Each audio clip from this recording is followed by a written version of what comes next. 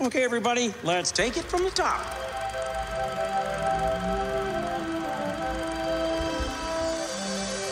To all who come to this happy place, welcome. Hi ho everybody and welcome back to D Plus Us, the show about all things Disney. I'm one of your hosts, Griffin Tanell, Griffy D-Pad, and with me as always is the wonderful, the amazing Mr. Mitch George. How's it going? I'm very much looking forward to a show of which 85% I watched on a plane. Yeah, I got nothing. the way you gotta watch some things sometimes when You gotta you do want to what you have a gotta life. do. Yeah, thanks for bearing with us, folks. We did take a week off. Mitch, was on My a bad. vacation, having My fun. bad. Meanwhile, I'm here. My back is really red and really burnt. Meanwhile, I was chilling. I didn't have power for a week, so I was literally chilling. I had the power of tequila. We had two very different weeks last week. Very much so, yes. But we're back, we're here, we're chilling, and we're here to talk about the newest Marvel show on Disney+. We are talking all about the Echo series, dropping all at once a few weeks ago. Particularly on checking dates, because names in the back of my head. January 9th. Yep. This is the normal show, though, so I gotta hit y'all with a rigmarole first.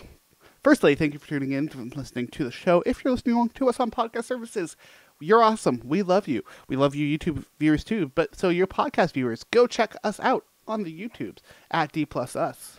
I don't know how to do the the Gen Z heart thing that they do.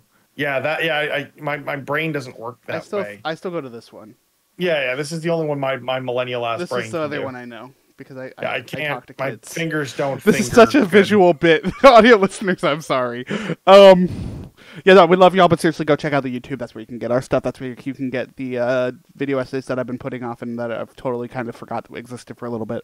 Where you can get this show, where you can also get our weekly show right now, all about Percy Jackson and the Olympians. We did take last week off, so we haven't gotten to the Lotus Casino episode yet. We are going to fold that into our next episode, just talk about both. Just because, like I said, vacation, Life. No power.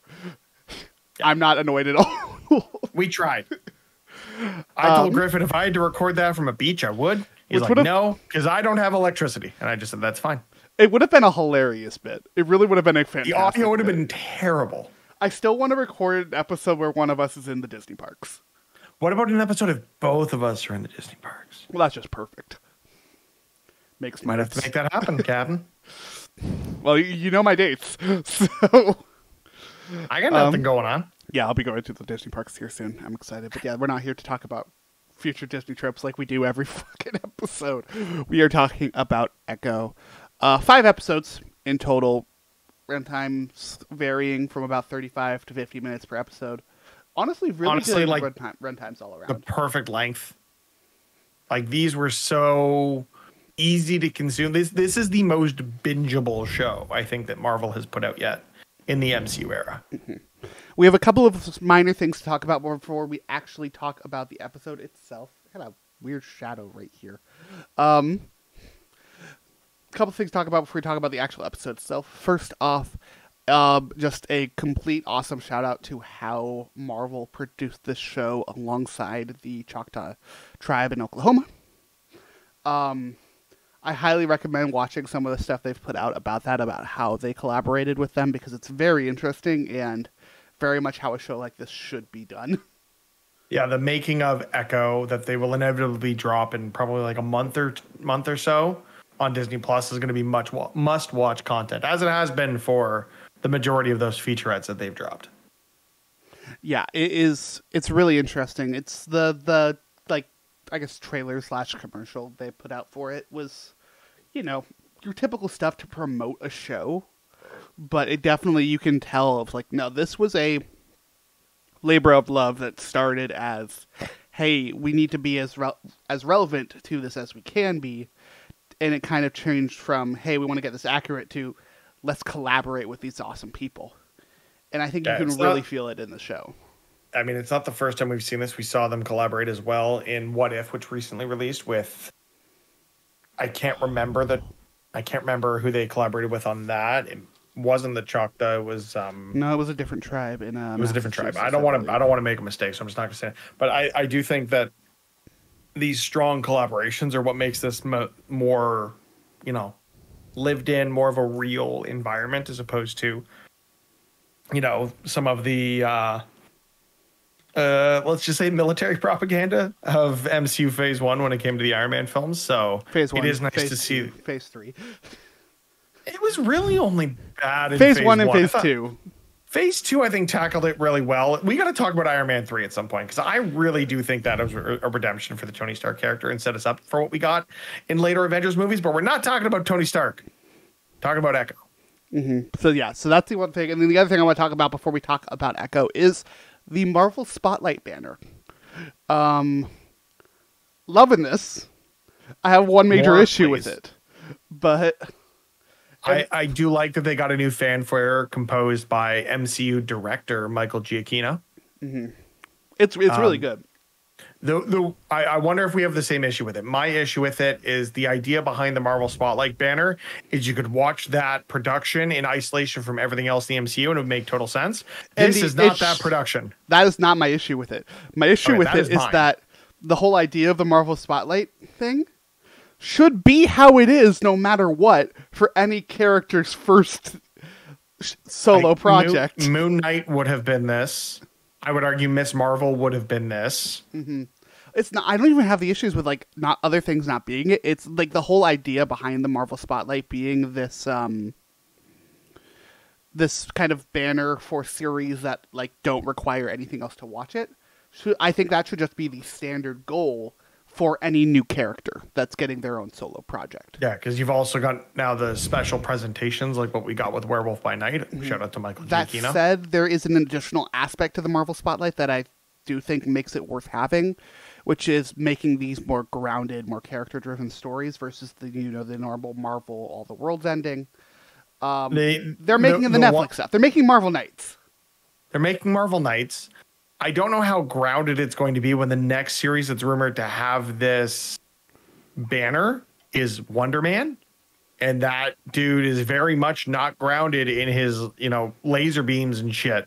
So like, But the Hollywood aspect of it could be. yes. Yeah. And I that's do the agree other with thing that. about this is like Echo's powers in this, which I think might have been a little confusing here and there. I don't think that those parts of the show are grounded. No. They have their grounding within the world, and it's very, very well done. But when we normally think of grounded powers, just aren't in that. I think they are to an extent, right? I would argue like a lot of the Netflix MCU stuff, the Defenders saga, like those are powered individuals, but they're much more grounded in nature. Daredevil, fair. Luke Cage, that's fair. Like Jessica Jones, Iron Fist. Iron Fist being the one exception to that. What I'm saying though is like other characters are just as grounded as those characters, even though they have much more fantastical powers. Wonder Man I would include in there. Ghost Rider I would include in there, depending on the iteration. Even Blade, even Spider-Man to some extent. Yeah, are characters I would include in that grounded thing. That's what the Marvel Knights were. Like, I think that's something that we forget about because Marvel Knights isn't really a thing anymore. But like those characters absolutely are still grounded. It's just they're grounded in a different way. And I think that this whole idea of, and this is a quote from them. It's grounded, character-driven stories.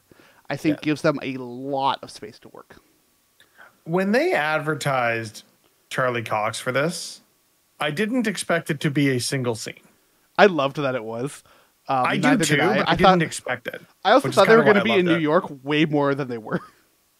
Well, when she left, I assumed that the final encounter was going to happen in New York. But we'll get to it as we go. I don't know if we're going to go episode by episode or what, but like... I think it's going to be more free-flowing on this one. The TV shows never are that structured.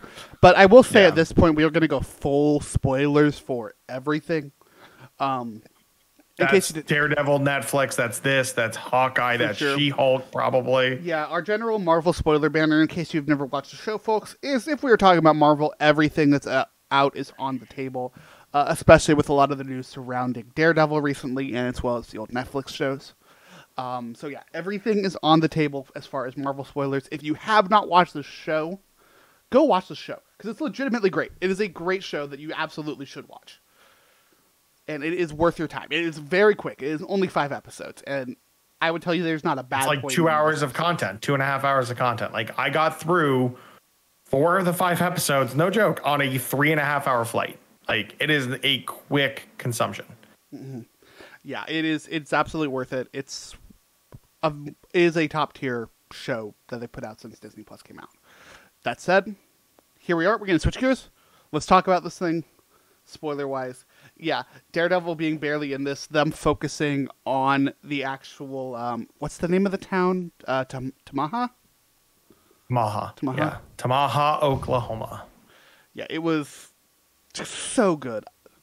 So damn good. I heard a lot of, like, critiques when it came out of, oh, there's not enough Daredevil. Oh, there's not enough Kingpin. I'm like, okay, first off, this is not Daredevil's show.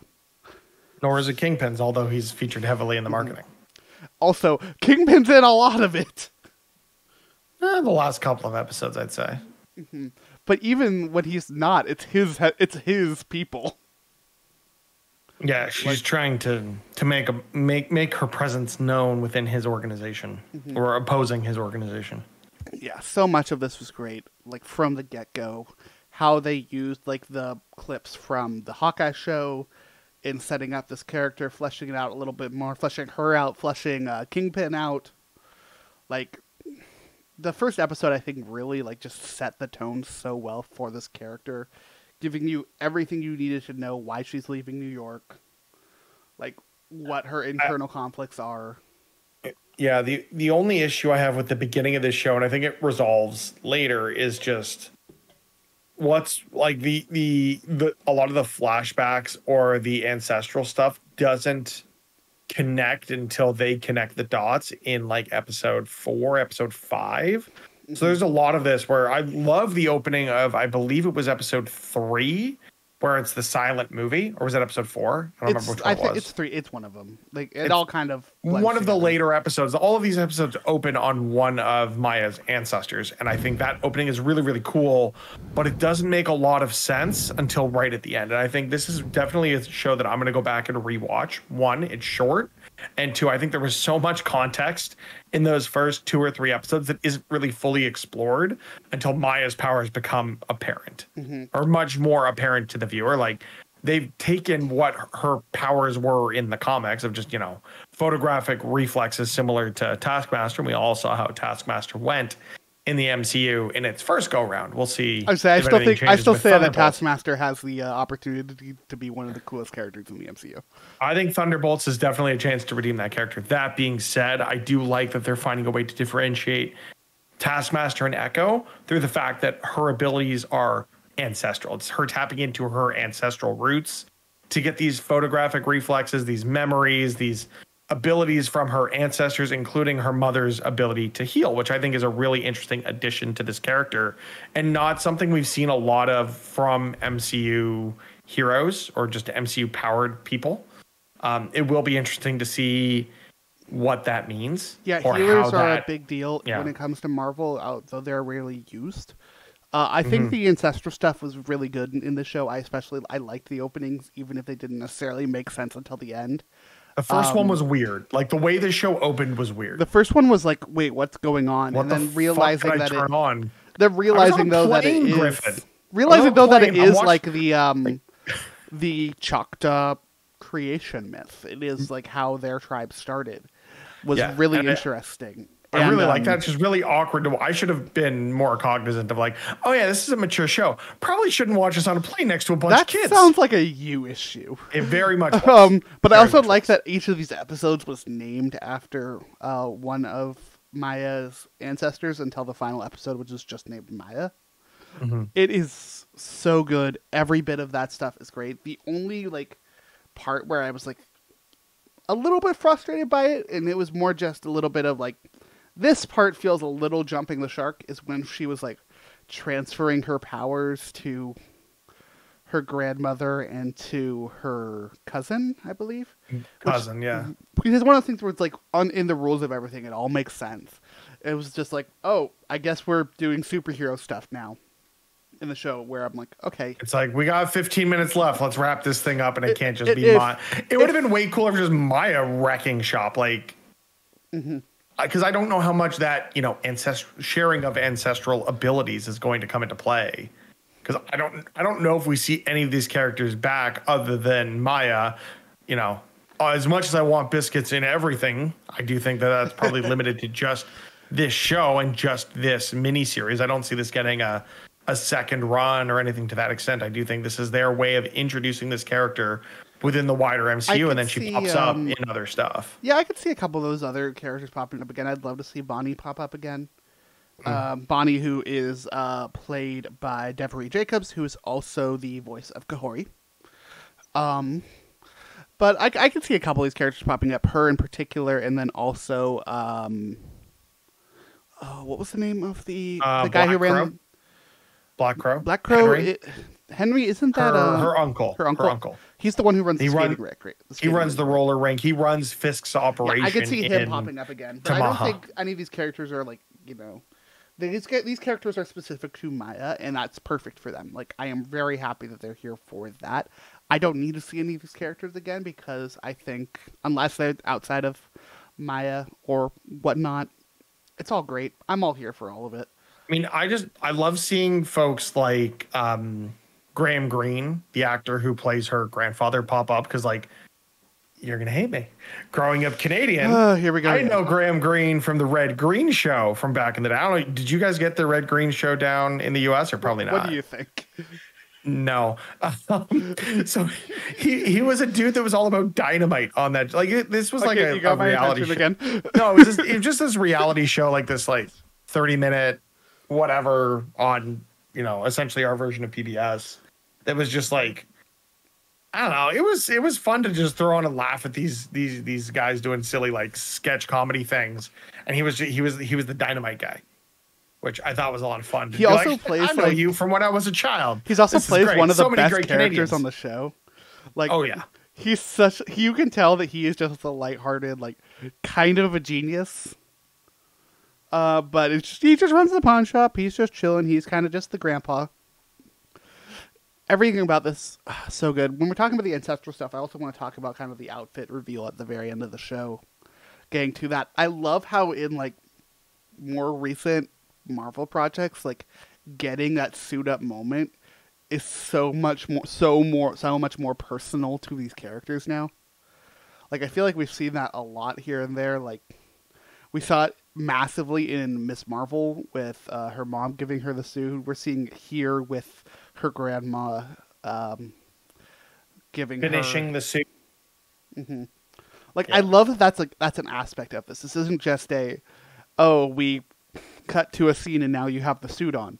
It means something more. Yeah, exactly. It had meaning to the character. It had meaning to the overall themes that were being explored. The idea of family and lost family, found family, all of this stuff that ultimately came together in her or Maya's sort of dismissal of Fisk as a father figure, given that he was there during, some of the hardest times of her life. But ultimately that realization of, yeah, fuck you, I did have your father killed. What you going to do about it? And you're like, oh, no.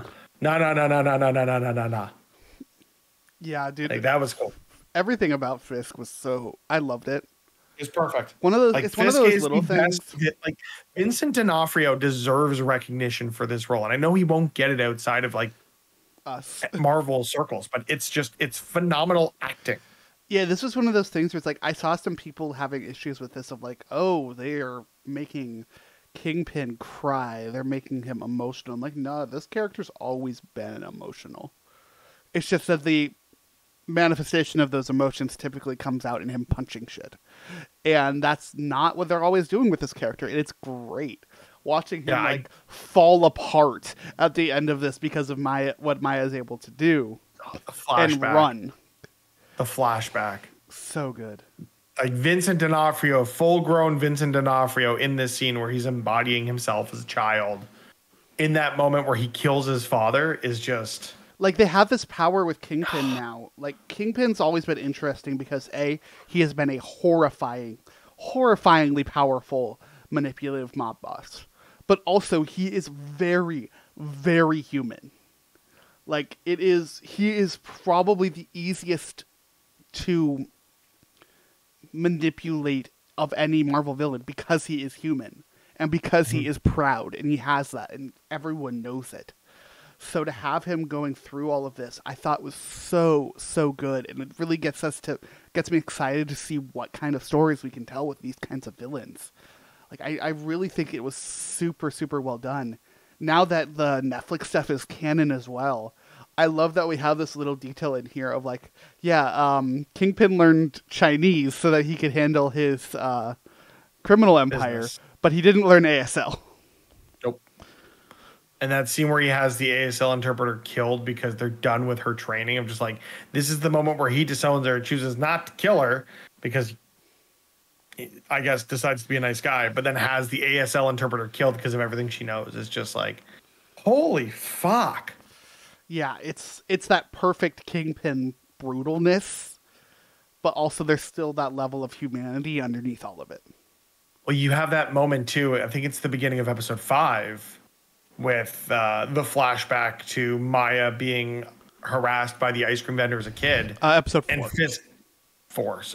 And Fisk beats the shit out of the guy and doesn't want Maya to see, but Maya just walks over and holds his hand. Like, the human element of that, like, she could recognize that guy as being a dick, and maybe Fisk wasn't in the right with his response, but she appreciated him standing up for her and seeing the murkiness there.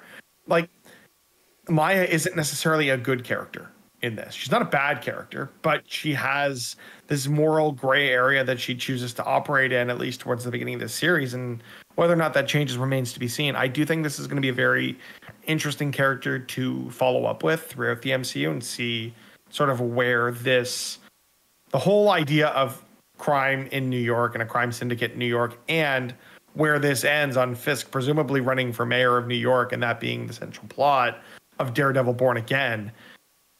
It's going to be really interesting to see what depths this character goes to. Dude, we could get some really cool stuff with that. I'm really excited. There's 2 particular characters that I love being the mayor of New York City, just because of the repercussions of that. The first is Kingpin, just because he essentially makes himself untouchable. And I guess who number 2 is? Yeah. It's Norman Osborn. It's not Norman. I think Norman was more interesting as the head of SWORD than he was. Or, yes, SWORD. That is also true. Yeah, I think head of the Thunderbolts and head of SWORD, yeah. No, honestly, my favorite mayor of New York City comic-wise was J. Jonah Jameson. That's also a good one, yeah. Mm-hmm. About how he just squanders all of it just to try to kill Spider-Man. Yeah. And like the entire city hates him because of it. I love that storyline. Because I could see Jonah ending up the mayor of New York by the end of Daredevil Born Again, which I think could be a lot of fun. Where like this follows through. So like, yeah, we just need a man of the people. You know who's a man of the people? J. Jonah Jameson. Why not? Yeah, I'm interested to see some of that stuff that's coming with Kingpin. And it sounds like they're going to be doing this more show. Like street the show level would have been stuff. better. I mean, yes, but it also feels like the show would have been better, or at least more self-contained, had they not leaned into these things. Or Agreed, added these but little Easter eggs. I don't know if you could do it without it. Like, this is one Easter egg we're talking about just at the very end of the show, right? I guess. Like, with the way they set up Maya in Hawkeye, you have to have Kingpin in it. Even without setting it up in Hawkeye, with, like, her story comic book-wise, you have to have Kingpin in it. You kind of have to have Daredevil in it. These are characters that are extremely important to Maya's story. And I would not be surprised if we see more of Maya and Daredevil later on in the MCU. Who's to say where Maya goes next? I love that this ended with a classic Fast and Furious barbecue, but It goes to a weird place in the comics, which I don't think they'll get into in the MCU, but I'd be very curious to see. Yeah, I don't think they'll. What are you talking? The romance between Daredevil and Maya, or are you talking about Phoenix Force? Contest of Champions? Oh, there's no way they're doing that. Not a chance, right? Mm-hmm. Yeah, that was like Maya, who's currently the Phoenix, by the way. Yeah, no big deal. Also, so figure that out when you're older. I read the comic and I still haven't figured it out. No, not you. I meant the viewers. Oh, okay. Or listeners at home. Yeah, all of that. Let's talk about the actual like show stuff here. We talked a little bit about the flashbacks and stuff, but I think all of them were really cool especially once we were given the context. I especially liked the one of them playing stickball. That was cool. Yeah, it was. They're also like really, really, really well shot. Like you can feel. Yeah, the energy. cinematography here was really, really well done, well executed. I think it had to be the cinematography and the music. Yeah. The music done by Dave Porter, who you may know from a little show called Breaking Bad. So what's that? Same composer for Breaking Bad and Better Call Saul. I know. I'm making a joke that I don't know what Breaking Bad is. Okay, well in that case, up here's. But yeah, also quick shout out when we're talking about music. Also shout out to the Yeah Yeahs for their opening. Yo, every time that song comes on the radio, because it's a pretty popular song right now. I'm just like, yeah, I fucks with this. It's a good song. But yeah, there's also sorry, just back to the stickball thing. It was interesting watching this while I was also at Chichen Itza, the Mayan ruins in Mexico, one of the seven wonders of the world, where they were like talking us through like all of the Mayan, games, and stickball being very similar to the Mesoamerican or Mesopotamian ball games that were played back then. It's just like all of this like weird history technology, and so many people had their own. It was a weird moment for me. Yeah, well, I mean, you have lacrosse, Canada's national sport. It's not hockey; it's lacrosse. I don't believe you. Google it. Lacrosse is Canada's national sport. See, I hear lacrosse, and I just think of East Coast assholes in America. I mean, also that.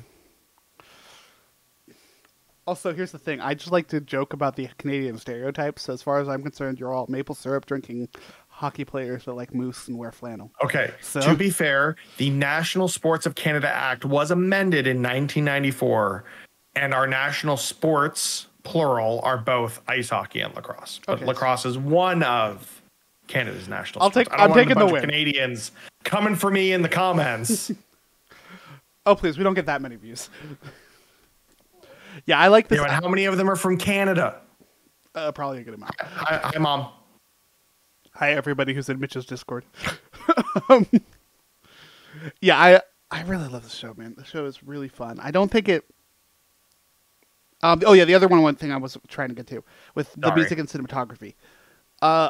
It's just how important that character is, considering how much of this show is in ASL. Which is fantastic. It is genuinely one of my favorite things about the show, and I love how that goes back to Fisk with his technology and how it's a little dumb and like very idealistic, but not always the most helpful. But I do like that he went the extra mile of paying someone millions of dollars to develop this image recognition AI or augmented reality tech in these contact lenses, rather than just learning ASL for his adopted daughter. Mm-hmm. But the way that so much of this, like the moment for me in the finale of her talking to her mom, and like this beautiful score underneath this completely silent conversation of them, completely in ASL, and then how the score swells when she's like, this suit is representative of all these things, ferocity, cunning, strategy, love. Like, it's just such a wonderful moment that is so underscored by that music, by that cinematography. It deserves all the credit in the world for that stuff. I really think of that. Like, we talk about how like the cinematography about the shows about Marvel is like just getting better and better. Yeah, we would not shut up about it when we were talking about the Marvels. And I think we're going to talk even more about it when it comes to Daredevil Born Again, because I do feel like these street level heroes, you need more. Like, I feel like it's always more well done when there's less CG. I think the Marvels, I mean, most Marvel productions struggle with that. I think one of the exceptions probably being Avengers Endgame and or the last two Avengers movies. Outside of that, I do think cinematography has been a challenge with a lot of these CG focused productions. I do believe like more like this, more like Daredevil, more like presumably Wonder Man, Moon Knight season 2. I think Moon Knight season 1 was really well shot. I would throw in the Marvels there, particularly when it comes to fighting. Yes, the fight choreography there was great. Mm-hmm. Yeah, I think that these are massive steps forward. I think it's only going to get better. Let's talk about the action in this show. Obviously, like we love so much about this show. The character moments are fantastic. Where do you come down on the action scenes in this? Oh my god, dude, the roller rink fight. The roller rink fight. It was so great. What was it? It was it again the Beastie Boys? Because I feel like they've popped up in everything. I think it was the Beastie Boys. I think it was. I can't remember exactly, but I had a feeling that it was. Let me look it up quick. I'm trying to do the same. Yeah, I don't remember off the top of my... I'm looking. Credits. Soundtrack. Yeah, No, it wasn't. It wasn't. It was not Beastie Boys, thank God. It was Rob Zombie's Dragula. Oh, that's right. That is such a good fucking song. Especially for that. I'm just like, fucking go. Oh, man, it's so good. The fight was great. I loved it. Hype.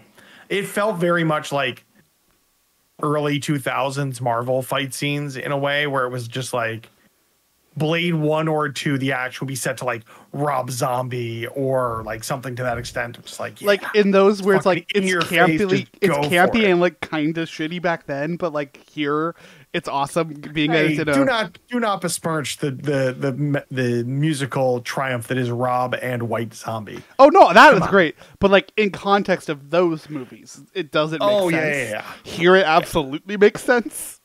Oh, it was because they're in a roller rink.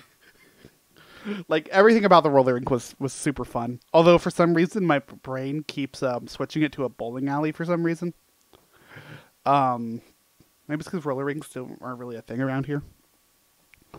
But yeah, that fight was great. The entirety of the train sequence I thought was really fun. Both from Maya's perspective and like how her prosthetic gets stuck. But then also Biscuit just freaking out.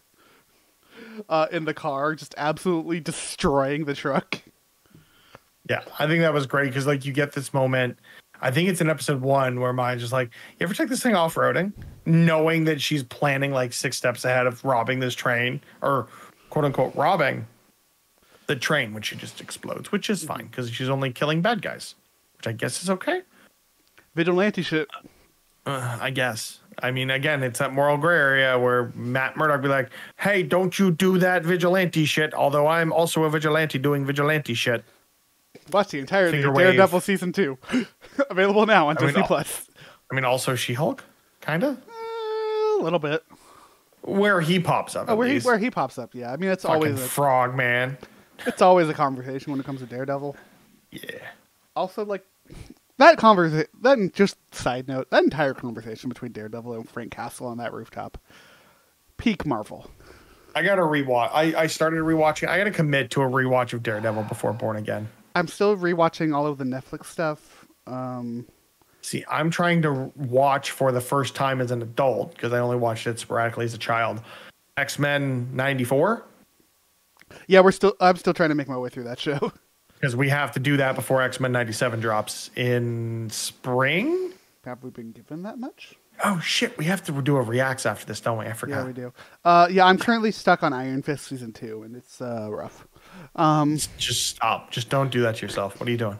I got to watch it all. I got to rank it all, Mitch. Just because it's MCU canon doesn't mean you have to watch it. I am broken. You do not understand this. Oh, no, I understand. After enough of these episodes, I understand how broken you are as a human being. Anyways, the show's great. Y'all should watch this show. We talked about some of the action. We got the train. We got that. The final fight was not my favorite. I thought it was cool bringing the ancestors in. I do agree. Yeah, like the sharing of the powers was kind of off. Like, it seemed too forced without really explaining what was going on. Like, I understood what was happening with Maya, but didn't really understand. Okay, yeah, she's had these glowy hand bits all season, trying to figure out what the glowy hands means. And now she can actually. She's like, oh yeah, here, let me glowy hands y'all. Like, that just seems like a stretch. The Daredevil fight was fantastic. The Daredevil fight was was amazing. I love how Daredevil just pops up for a little bit and then fucks off. Just enough Daredevil to be like, hey, remember, Born Again's coming. Like, you're gonna get a whole season of this shit. Also, you get that little taste of Fisk's utter hatred for this man. Well, and just Daredevil's snarky ass attitude, which I cannot wait to have more snarky Charlie Cox in my life. Yeah, those two, like that whole fight of like the almost like dance movements that Maya uses in that fight was so cool.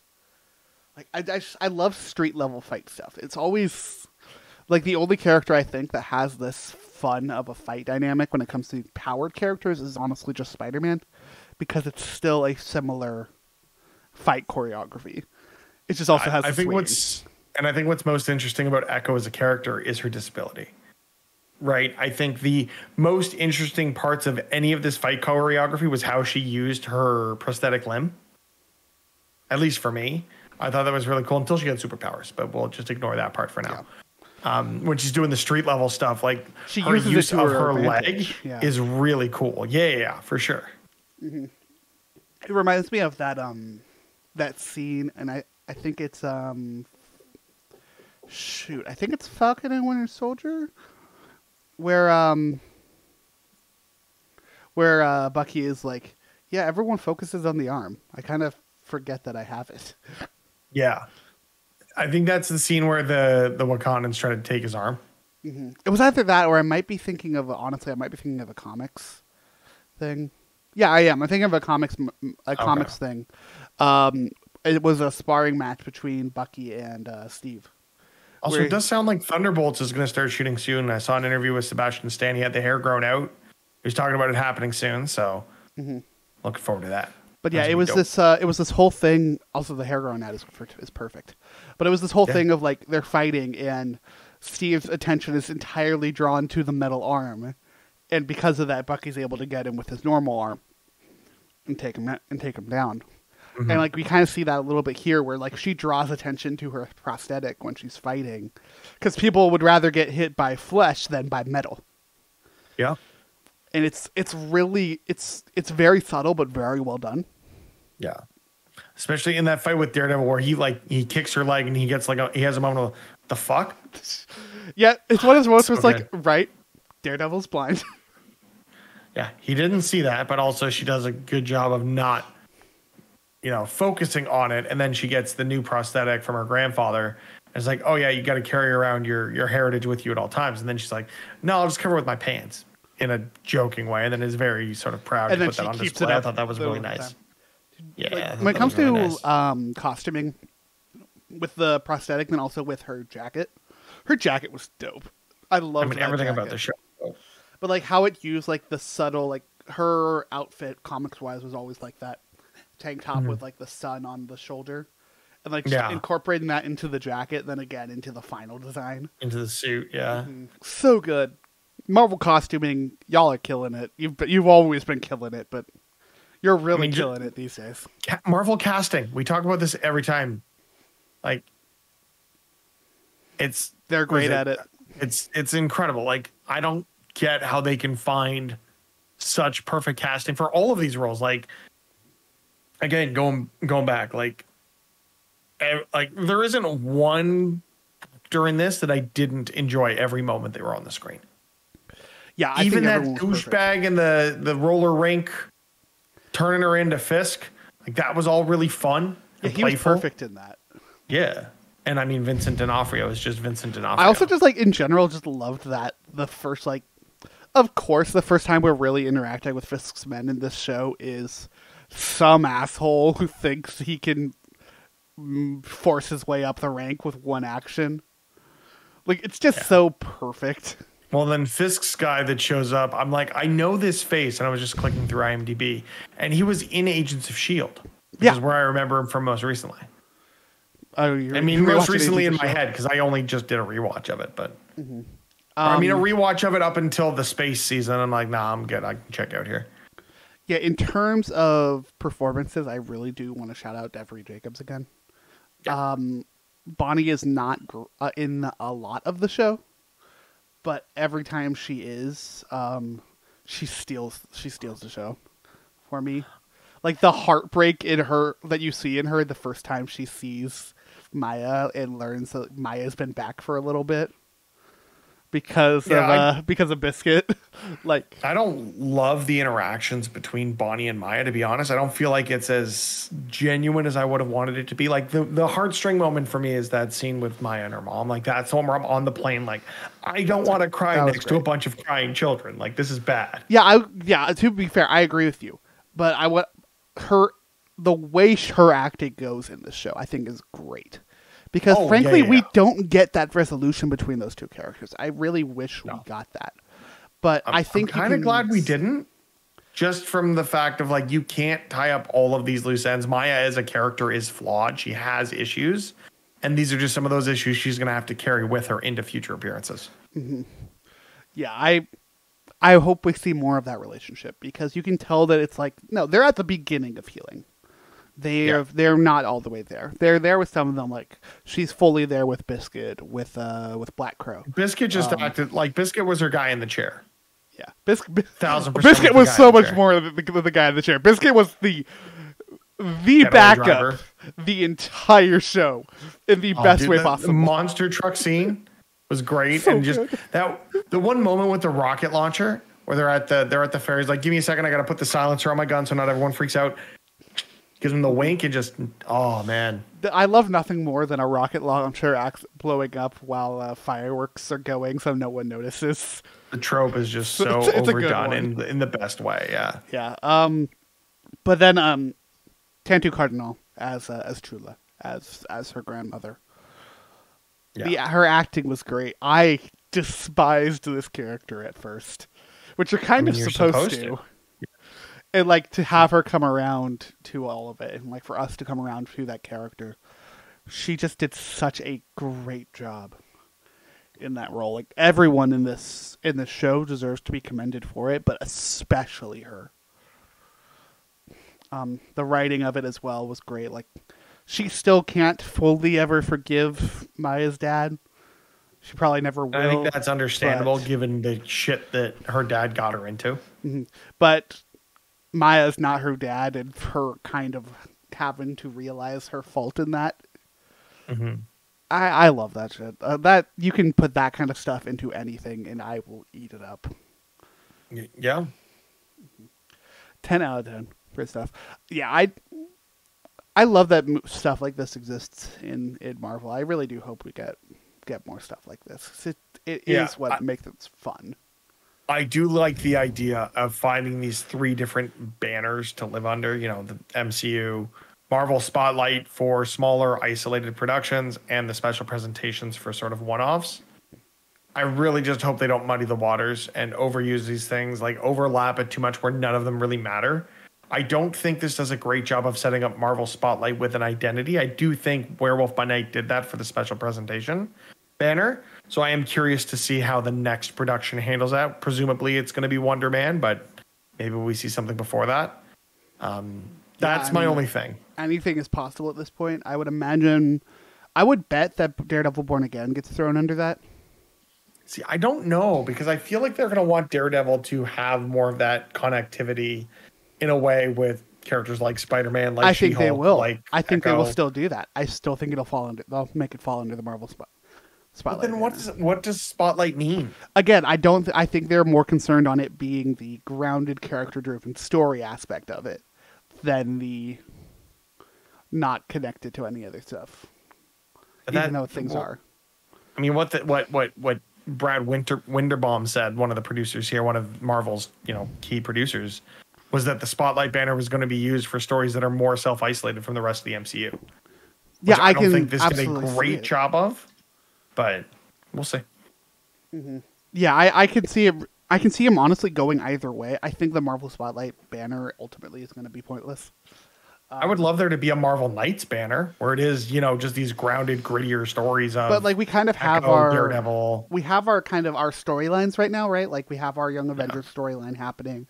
We have this multiverse storyline happening. We have our grounded heroes storyline, which I'm just calling Marvel Knights at this point. Because that's what it's going to be. It's going to end up just becoming Shadowland or something to that extent, yeah. Like Like, I can see them going down that route of calling it. I would love it if they just said screw it and called that whatever the final like finale of this storyline is they just called it Marvel Knights. That would be great. It'd be Like, fine. we have these storylines here, and I can't wait to see how they play out. But I like that they're different. I like that these storylines are very different. I can't wait to see where the Young Avengers go. I can't wait to see where this goes. I can't wait to see where the multiverse stuff goes. We're gonna have to wait, Griffin. You're right. Have to wait and see. What's the next Marvel project coming out? MCU phase. Stop asking me questions that I don't have the answers to. I mean, that was kind of just a general throw it out there. Deadpool 3 is the next movie. And the next show would be Ironheart? Nothing's announced yet, right? We know. I don't even know if it'd be Ironheart. It might be Agatha. It might be Spider-Man freshman year, which has since been rebranded to Your Friendly Neighborhood Spider-Man. Mm-hmm. We don't have a release date yet on Ironheart, or even a release window at this point. Oh, yeah, they pushed it that far, didn't they? Mm-hmm. Yeah, Agatha is the only thing I think TV show-wise that's still confirmed for this year. I think that when they announced the new date for, well, X-Men 97. But I wouldn't call that MCU necessarily. Yeah, I wouldn't call that MCU until they tell us otherwise. Yeah. Yeah, I don't know what's next, but... So Deadpool 3 is the only film slated for this year. X-Men 97 and Your Friendly Neighborhood Spider-Man were announced by Marvel Studios Animation to be releasing this year, alongside a previously unannounced animated series titled Eyes of Wakanda. Right, yeah. Yeah, I think... So those three are supposed to come out this year. I wouldn't be surprised if we saw What If Season 3 late this year. Yeah, well, we just got those screenshots of it today. Mm-hmm. Yeah, we've talked a lot when we talk about Marvel lately about, like, we're kind of getting burned out with just how much stuff they're putting out, because they put out a lot of stuff. Yep. This forced slowdown that they're going to have to do now, I think, is really great. And, like, these last couple projects have made me really grateful for it. And, like, I think we're still seeing that, we're seeing some of that quality come back. Like, not everyone loved the Marvels, but you can't say that the fights weren't awesome. Like, What If Season 2 was ridiculously high quality for that show. This show is a extremely good quality. I think we're making our way back up that mountain to consistency. So I tentatively am excited to see what comes next. We're going to have to wait and see. Yeah. But that's in the future, Mitch. If people want to keep up with us until then, where can people find us? Socials, when we choose to use them, at D+us, youtube.com/@D+us, D+us on your favorite podcast service of choice. Yeah, go check us out on all the places. Go check out our weekly show. Go check out our other shows. And until next time, have a magical day. Excelsior.